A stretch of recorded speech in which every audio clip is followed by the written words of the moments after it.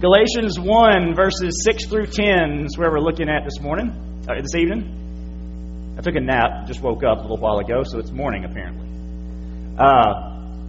Galatians 1, 6 through 10. Still looking at not following our false leaders.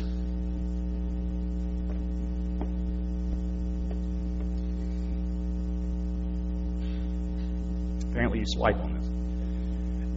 Let's read that together. I'm amazed that you are so quickly turning away from Him who called you by the grace of Christ and are turning to a different gospel. Not that there is another gospel, but there are some who are troubling you and want to distort the gospel of Christ. But even if we or an angel from heaven should preach to you a gospel contrary to what we have preached to you, a curse be on him. As we have said before, I now say again, if anyone is preaching to you a gospel contrary to what you received, a curse be on him. For am I now trying to persuade people or God?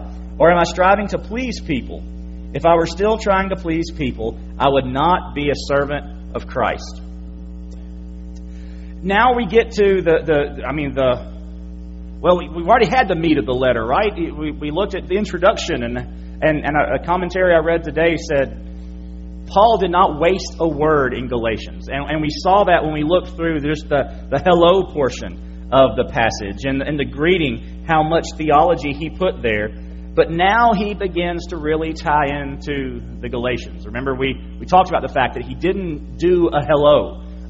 He didn't say, I miss you so much and you're doing so great. None of the things he normally said. This is the only letter that he forgoes all those nice platitudes and gets right into the issue. And we see why he gets into the issue, or why he gets right into the issue. And you're really going to love when we get to chapter 3, verse 1, sometime in 2019, that how he handles, I'm going to go ahead and give you a hint.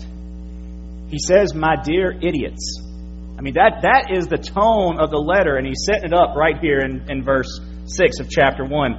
He says, I'm amazed that you are so quickly, we'll stop there. This blew Paul away, that they would so quickly turn from what he had taught them. Now, we don't know exactly what he means by so quickly. We don't know if it was so soon after he left, or if it was so soon after they heard the message. Those could be two different things. He was there quite some time. That was generally the way Paul worked. He stayed for a few months in a place. It's probably more along the lines of so soon after he left that they began to turn away and forget, ignore, whatever, what he had said. He was amazed. This word is astonished, appalled. The Greeks they love to use this word as kind of hyperbole, an exaggeration a bit on how they really felt. In this case, there was no exaggeration from Paul. He just cannot believe, and we see other phrases throughout the letter that let us know that Paul cannot imagine why they are doing this. Blew him away. So soon after his visit, that they would turn from the gospel, turn from actually Him who called you, he says.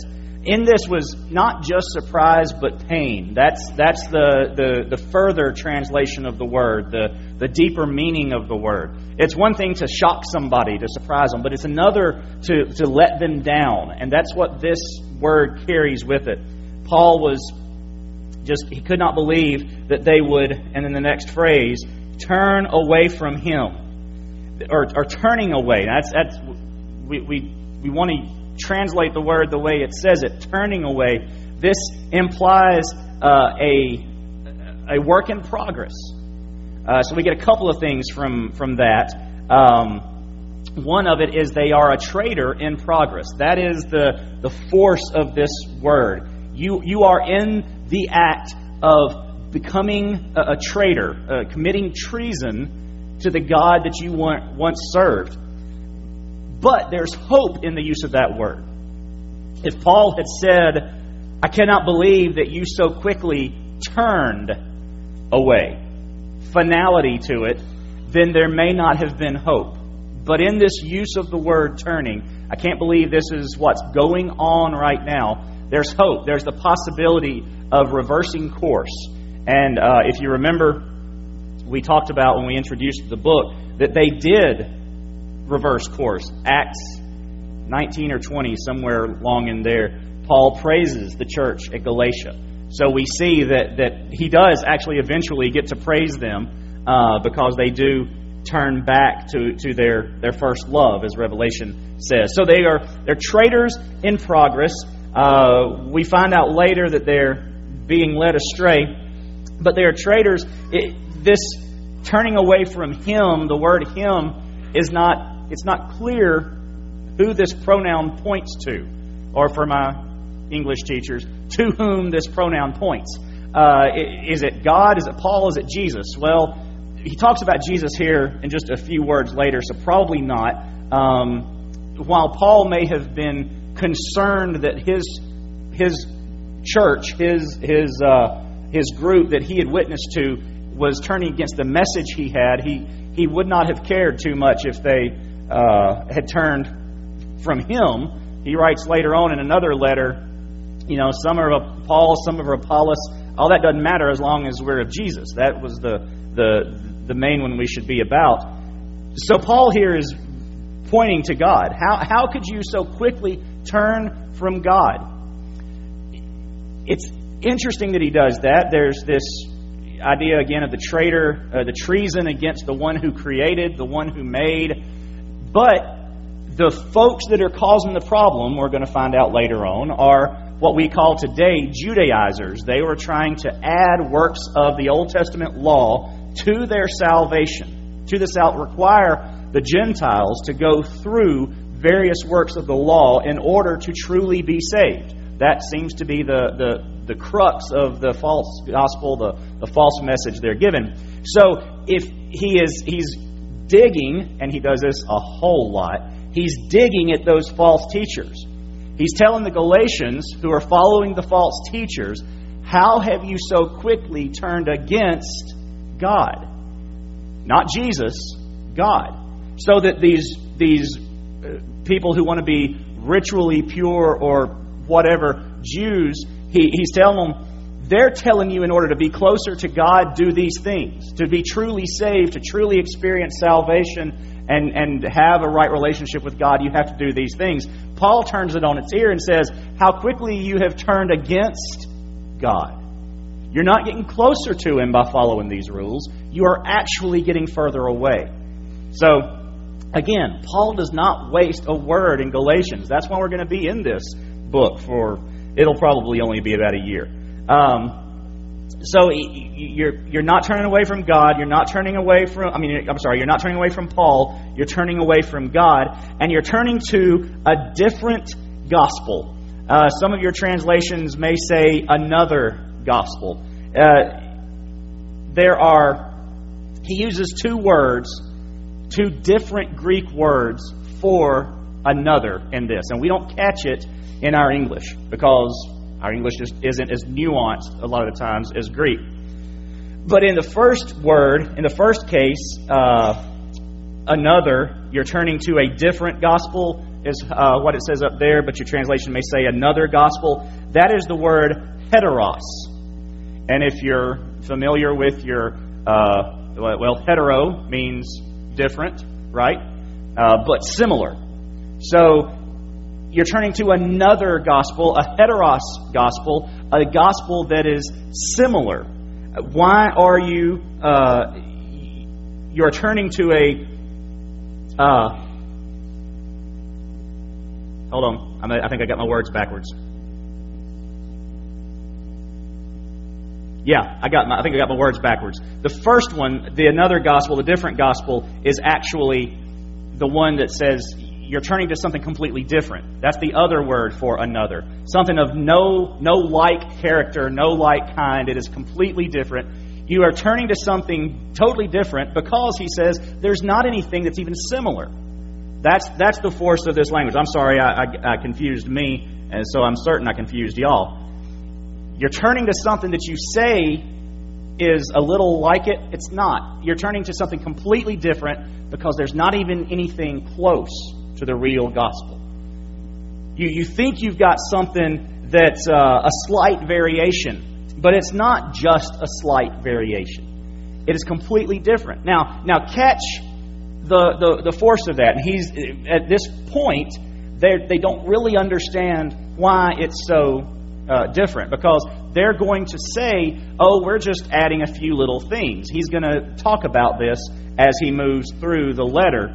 And if you think being called an idiot is bad, just wait till you hear what he says to the people who would require circumcision. I'll leave that one alone for a little while. We'll build up to that one. He is not pulling punches. Somebody said this morning that I don't pull punches when I preach. Y'all, I ain't got nothing on Paul. I mean, if I preached the Scripture the way he did, I'd have been fired. How long have I been here? 8.5 months ago? I've been fired 8 months ago. So, he does not he doesn't make it easy at all. And he certainly doesn't with the Galatians. So, you're turning not away from something similar, and that's the beginning of verse 7. Not that there is another gospel. There's nothing even similar to the gospel that we preached. And there's certainly nothing that's effective as far as the gospel is concerned. So he's, again, laying it out for them. You think that you have to add something to this gospel that I have preached to you. You think you have to add something to make it work better. There's nothing even close to the gospel that I've preached. Adding things certainly doesn't make it more effective.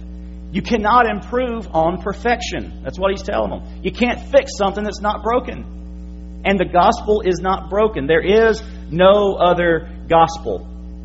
So, verse 7, not that there is another gospel, but there are some who are troubling you and want to distort the gospel of Christ. Troubling is exactly what it sounds like. They're stirring it up. They're in there and they're messing with the pot, and they are telling people and whispering here and preaching there and getting a group. And there's a group of them that are doing this. And it appears to be, to everyone involved, a minor variation. And maybe that's kind of the word of distort. It looks like it's minor. They're wanting to distort this. But I was thinking, when I read, they didn't have this, but when I read the word distort, I thought of funhouse mirrors. That you go in and it would make me skinny. Those are my favorites. Or, nowadays we don't have funhouse mirrors as much. We have Snapchat. If you're on your phone, sorry, most of y'all aren't. But there's an app that can. One day I'll do that for you. I'll put I should have done that this time. Put a picture of it. I mean, it makes some gruesome images of you. Let me tell you. But that's what it almost looks right, but in reality, it's not even close. That's what he's saying here. It appears this minor variation. And if it's nothing similar, and this is the next phrase I have on the screen, if it's not similar, then it is actually a complete change. And that's what the people are teaching. That's what the group is teaching. That it is a completely different gospel. He's gonna flesh this out more later on. So I don't want to hammer it too much because I don't want to give away what's coming up. But that's what's happening. So he says, there are some who are troubling you. They're causing dissension. They're causing concern. They're causing worry. I mean, wouldn't that worry you if you had gone for months, maybe a year or so, believing, okay, this is the gospel, that this is what saves me, and then suddenly somebody comes along and says, well, not exactly. You got to add these things. Well, Paul said we didn't have to have anything but faith and grace. Yeah, I know what Paul said, but he's wrong. That would trouble us. Someone comes in and starts preaching a different gospel. That would be problematic. And this wasn't a day and time where, we think, that would never happen here. I mean, if Michael leaves, we just get another preacher kind of like him and, we move on. But for this church, it didn't work that way. They had only had one preacher, and there wasn't they weren't First Baptist, and down the road at Second Baptist they could call that preacher if they wanted him. That wasn't the case. They had their one pastor. That was the only pastor they knew of anywhere. So when he was gone, it was very easy for people to come in and distort and to change the gospel. And then we take into account that when he says, "You've so quickly turned away," we take into, if we go to Matthew chapter 13, I believe it is. Before I tell you that, I'll look it up. You don't have to turn there. I just want to make sure I'm telling you the right chapter. Jesus tells the parable of the sower. Yeah, it's Matthew 13. And he tells us that seed fell in various places. And in one place, it fell on good ground, it took root, and it produced fruit. In other places, it grew up really fast with no roots. In some places, the seed was taken away. And in some places, it grew and was burned by the sun. I think I got them all correct there. You got the general idea. The idea being that when the gospel goes out, when people hear the gospel and respond to the gospel, there is a period of time where, let me back up and say, we as Baptists believe that once you have salvation, you always have salvation. The thing is, there's no magic prayer that saves you. There's no baptism that saves you. There is no aisle walk that saves you. There is only true faith that saves you. And there is a period of time, probably for most of us, I know for me personally, that I believe I was saved at 9 years old. I don't know that was solidified in my life, though, until I was about 17 or 18. Now, in those intervening years, was I a seed, a sprout with no root, that if the sun had come out and burned it up, I would have not experienced salvation? I don't know. Luckily, I don't think I have to worry about that. I'm confident in my salvation. I'm confident that the Savior holds me. But there's a point in time where we've heard the message, we respond to the message, but has our heart, has the message solidified in our lives? The concern here for Paul is that they are turning away. Has the sun come out, and is it beating down on those saplings,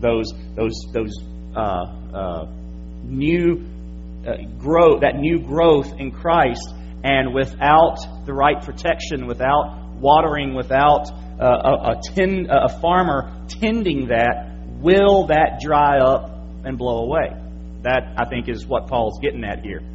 And so to make sure that they don't ever have to face this again, we get to verses 8 and 9. And he says, "But even if we," notice he puts himself in here, "if we or an angel from heaven should preach to you a gospel contrary to what we have preached." We or an angel from heaven. He's covering it all here. It does not matter to him who shows up in their pulpit. If he says, if I come back in a few years and say, "All right, folks, I was wrong about the gospel. Turns out you have to be circumcised. Turns out you have to do these things in order to be saved." Ignore him. If it's another apostle, ignore him. If an angel shows up in a white robe with wings and a halo, ignore him. This is how confident Paul is in the message of the gospel that he shared. What he's telling you, it does not matter the authority that the person has that shows up. If they show up and you believe, and they have a message contrary to what I have preached, ignore them. Of course, he's getting another little dig into the false teachers. I'm telling you, if an apostle or an angel shows up, you don't believe them. And you believe these guys that just kind of showed up at your door one day. They don't have any real credentials. They're certainly not angels. They're not an apostle, but yet you follow them? Guys, I'm telling you, it doesn't matter if the President of the United States comes in and says the gospel is wrong. You don't believe him. And how much do you not believe him? Well, Paul says, anathema, a curse be on him. There is no stronger curse that one person could put on the other. And what he is telling these people is if someone comes in and gives you a false gospel, that person can go to hell. Just laying it out. That's what he's saying. As a matter of fact, he deserves hell if he would come in and teach a false gospel. Let's back up here just for a second. We're going to cover this even more later on. But Paul is saying, I used the analogy of a few weeks ago of the boat leaving London, pointed toward New York, or leaving England. I don't know if you can leave from London and point toward New York at the same time, but just go with me on this. Don't get me on technicalities. Leave in England, go into New York, and they make a 1 degree change from London. And for the first few miles, it doesn't seem like it's a problem. But by the time you get to the U.S., you're somewhere in the southeast and nowhere near New York. Just from that 1 degree change. Now, you would say that 1 degree change was not a big deal until you get to the destination and you realize how big of a deal it was. The Judaizers are saying it's not that big a deal. It's just a few things we're adding. Just 1 degree. And Paul is saying that 1 degree deserves damnation. Because you are not just teaching a false gospel, but you are leading people down their own path to hell.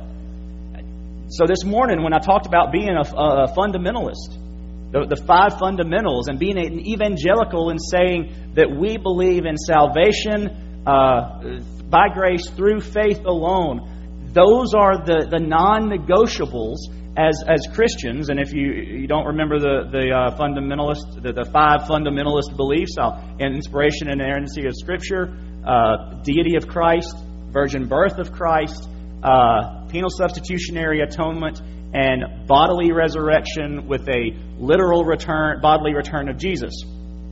Those are the 5 big things. Can you think of all the things that aren't in there? I mean, like baptism after salvation. It's not in there. Not being homosexual. It's not in there. Murder. It's not in there. I mean, my point is there are a lot of things that we can discuss. We can't discuss murder. Is murder okay, Michael? Oh, good. No, that's not what I'm saying. What I'm saying is these are the essence of Christianity. And when somebody calls you a fundamentalist and they mean it in a bad way, well, what they mean usually is you're some sort of legalist. You know what a legalist is? It's what the people in Galatians were. They were adding things to salvation. As a matter of fact, a fundamentalist would say, no, we don't add things to salvation. We hold these 5 things to be the fundamentals of the faith. If you want to be Orthodox Christian, you believe those. As an evangelical, you believe that Christ is the only way. Penal substitutionary atonement, salvation through grace, by grace through faith alone. Those are the things we focus on. And Paul is saying, if you are adding to, in this case, not the 5 fundamentals, but the salvation by grace through faith alone, then you deserve hell because you're leading people to hell. 1 degree. 1 little change. This is why I tend to be so hard on certain TV preachers. Most of the TV preachers, to be honest. Because, well, that's why I said most of the TV. Etta said, well, you're a TV preacher. That's why I changed it to most. I'll tell you this story. It has nothing to do with the lesson. When I was in 10th grade and we moved to Louisiana, or going into 10th grade, I knew I was going to be a minister. Now, at the time, I believed God was calling me to be a minister of music. And the reason I believed that was because I didn't want to be a preacher. And I didn't bother asking if that's what God wanted me to do. I just said, I don't want to be a preacher and I can sing, so God wants me to be a minister of music. It makes perfect sense. And I went on with that for about 5 years until God really got a hold of me in college and said, no, that's not the case. But when I went to school, and most of my friends were, they were fine that I was going into the ministry. I won't say it didn't surprise them or anything. They didn't know anything about me. It was just, all right, you're going to be going in the ministry. I had one friend that told me, and this was about the time, around the time Jimmy Swaggart had his issue. And he was in Baton Rouge. Of course, y'all all know that. He said, "Oh, you're going to be on TV someday like Jimmy Swaggart." And I said, "Well, hopefully I'm not like Jimmy Swaggart anyway, in any number of ways. But no, I'm not going to be on TV. I'm not going to be a preacher. Anyway, I'm going to be a minister of music. So they won't put me on TV probably." And, well, I am a preacher. And lo and behold, I'm on TV. So that was just interesting that his prophecy came true.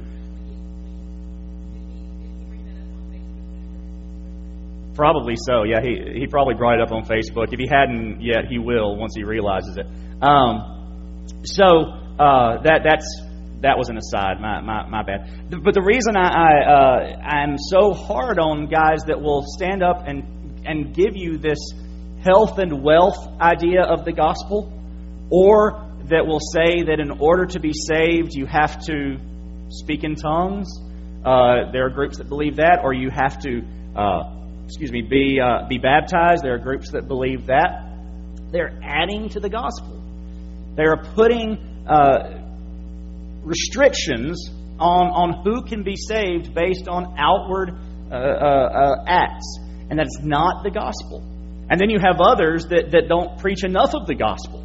That if as long as you feel good about yourself and you feel empowered. And that's what I was trying to get at this morning. A social gospel just wants to empower people to improve their lives, and that's not a gospel. A liberation theology gospel is even a little more than just improving your lives. It's breaking free of oppression, generally some sort of governmental or cultural oppression, and breaking free of that. And the gospel helps you do that.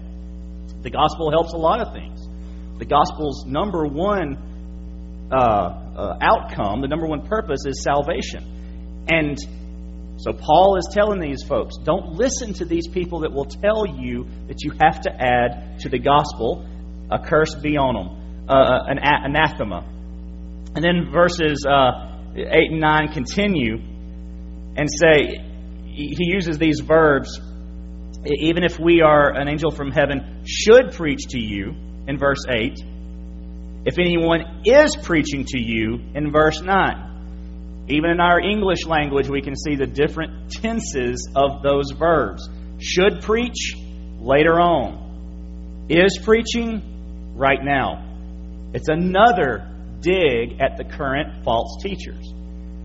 If you ever hear anybody come to your church and preach a false gospel, a curse be on them. But if you should be hearing somebody right now preaching a false gospel, hint, hint, hint, elbow, elbow, elbow, a curse be on them. Paul just wrote in a letter to the current, probably not preacher at the church, it probably was a group. He just wrote a letter to the church, and when they got up, they were reading this letter to the church, and if anyone is currently preaching a false gospel, and he's already pretty well laid out that there are people in the church preaching a false gospel. If there's anyone in the church currently preaching a false gospel, they deserve hell. Can you imagine the person reading that letter? Looking at the deacons and saying, "Should I read this out loud? Am I reading that right? To get my glasses." You can imagine the conversation, because that's what he's saying to the people right there in the room at that time that are preaching this false gospel. He is calling them out. He's calling out the listeners, the leaders that are hearing the letter right then. I'll repeat. Y'all think I'm harsh? Y'all think I don't pull punches? And then he says, if anyone's preaching a gospel contrary to what you received. Again, this gospel contrary, it's distortion, no matter how apparently minor. It's against the true gospel. I won't hang out there any longer than I already have. So verse 10, he makes it clear, because apparently this group is vying for power somehow.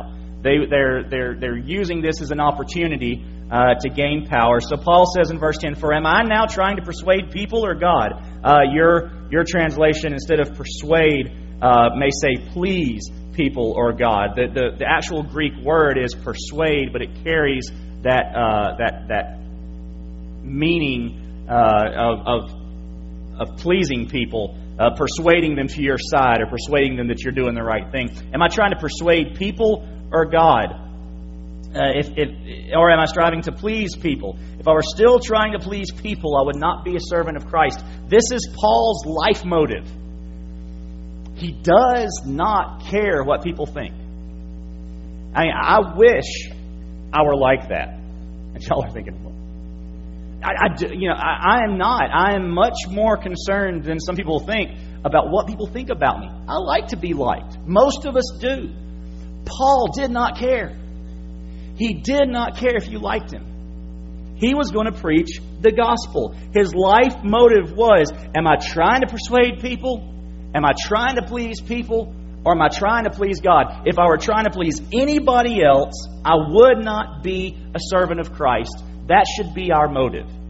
Now, that does not mean, as James informed us this morning, that we get to say whatever we want. Well, I don't care about pleasing people. No, that's not what Paul was doing. Paul spoke the truth in love. Now, my dear idiots, that was in love? Well, do you have people in your life that when you have to have a hard conversation with them, you could say something like, "My dear idiot," and they completely understand what you're saying? They're not going to hate you for the rest of your life.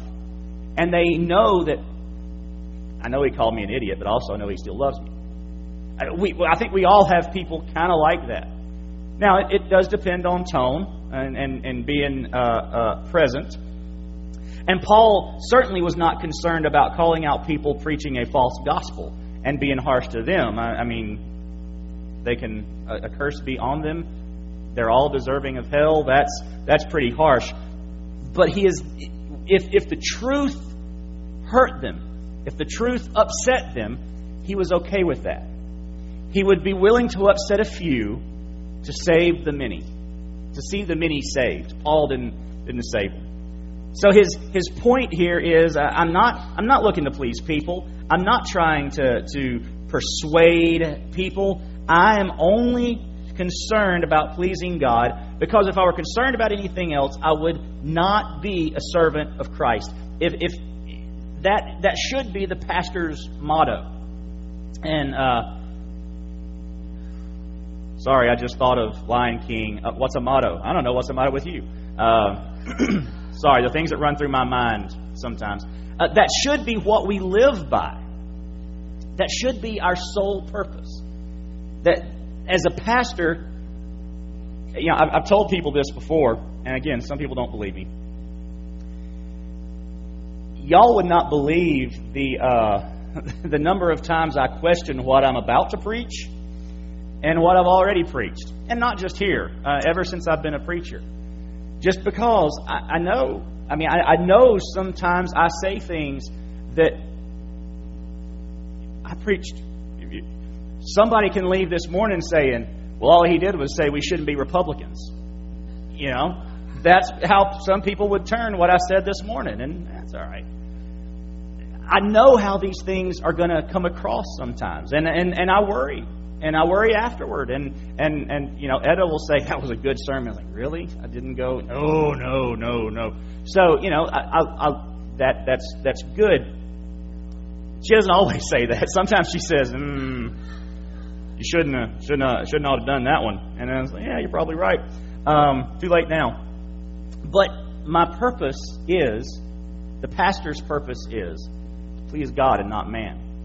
But that's not just my purpose, y'all. That's every Christian's purpose. That's everything that we should strive for. That should be our life motive. First and foremost, we please God. And if some folks don't like that, y'all, the world's not going to like that. Where's the persecution coming? I've said it before, I'll say it again. We tell people that we have the absolute only way to heaven, and the vast majority of people are going to hell because they don't have it. Why would they like us? Why wouldn't they say, well, I don't know about that. That's kind of rough. I know it's rough. But we speak that truth in love, in the hopes that they come to Christ. And Paul says that's his life motive. I would not be a servant of Christ. And he wraps it up, or I'll wrap it up by saying these three things. First, the gospel needs no alteration. It doesn't have to be harder or easier for acceptance, for it to be accepted by the world. The gospel will not be accepted by the world, so let's just get that off the table now. But it needs no alteration. These folks were making it harder than it is. Some folks want to make it easier than it is. Oh, you just come to church and be good. That's it. That's the gospel. No, it's not the gospel. But these guys are saying, oh, trust in Christ and do this and do this and do this and do this, and making it harder. No, that's not the gospel. The gospel needs no alteration. It is perfect the way it is. The gospel doesn't need marketing.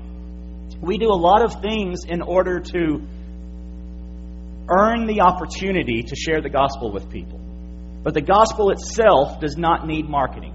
We don't need to dress it up. We don't need to make it look better than it is. We don't need to hide parts of it behind what we consider the good parts. And, oh, Jesus loves you.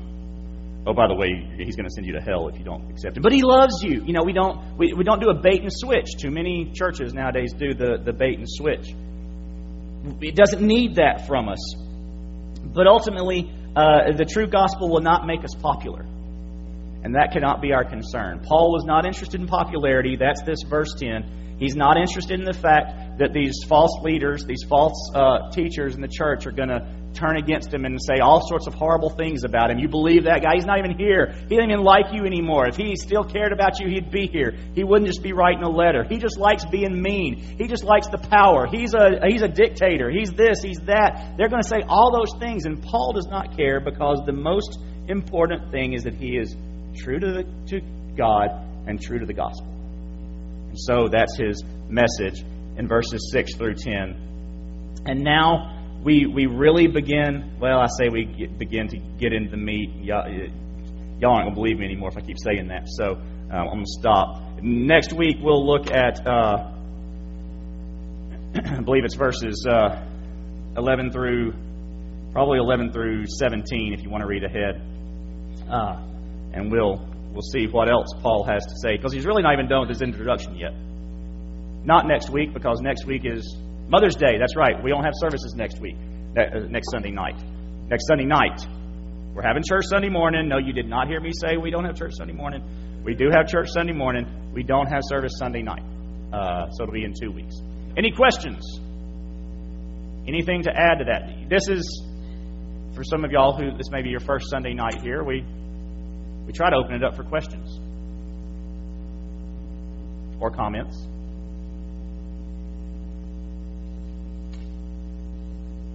Or to explain something better than I did. Y'all just want to get the reception, don't you? Y'all are thinking, what kind of food has Becky got for us over there? It's got to be good. We want to go. Shut up, Michael. Well, take your Bibles and turn to... all right. I won't do that to you. All right, let's close in prayer. Lord, we thank you for this evening. God, we thank you that you inspired Paul to be rough and gruff, but still be loving, and Lord, to absolutely stand on the truth. Lord, we pray that we would not hindrances to the gospel. It doesn't need marketing. We don't need to improve on it. We don't need to make it more palatable. But nor do we need to add traditions and rules and actions in order to prove our salvation. It's not the gospel you set up. God, you have told us this is it. Trust, believe, faith.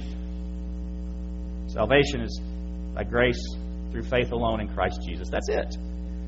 And really, that's hard enough to wrap our head around. We don't need other encumbrances put on it. So we thank you for a simple gospel that is life-saving. And we thank you for your gift of your word to help us understand these things.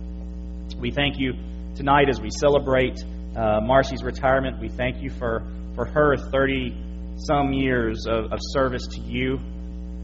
We pray that you would bless the food that we're about to have, bless our fellowship, and we thank you for all that you're doing in this church. We pray it in Jesus' name. Amen.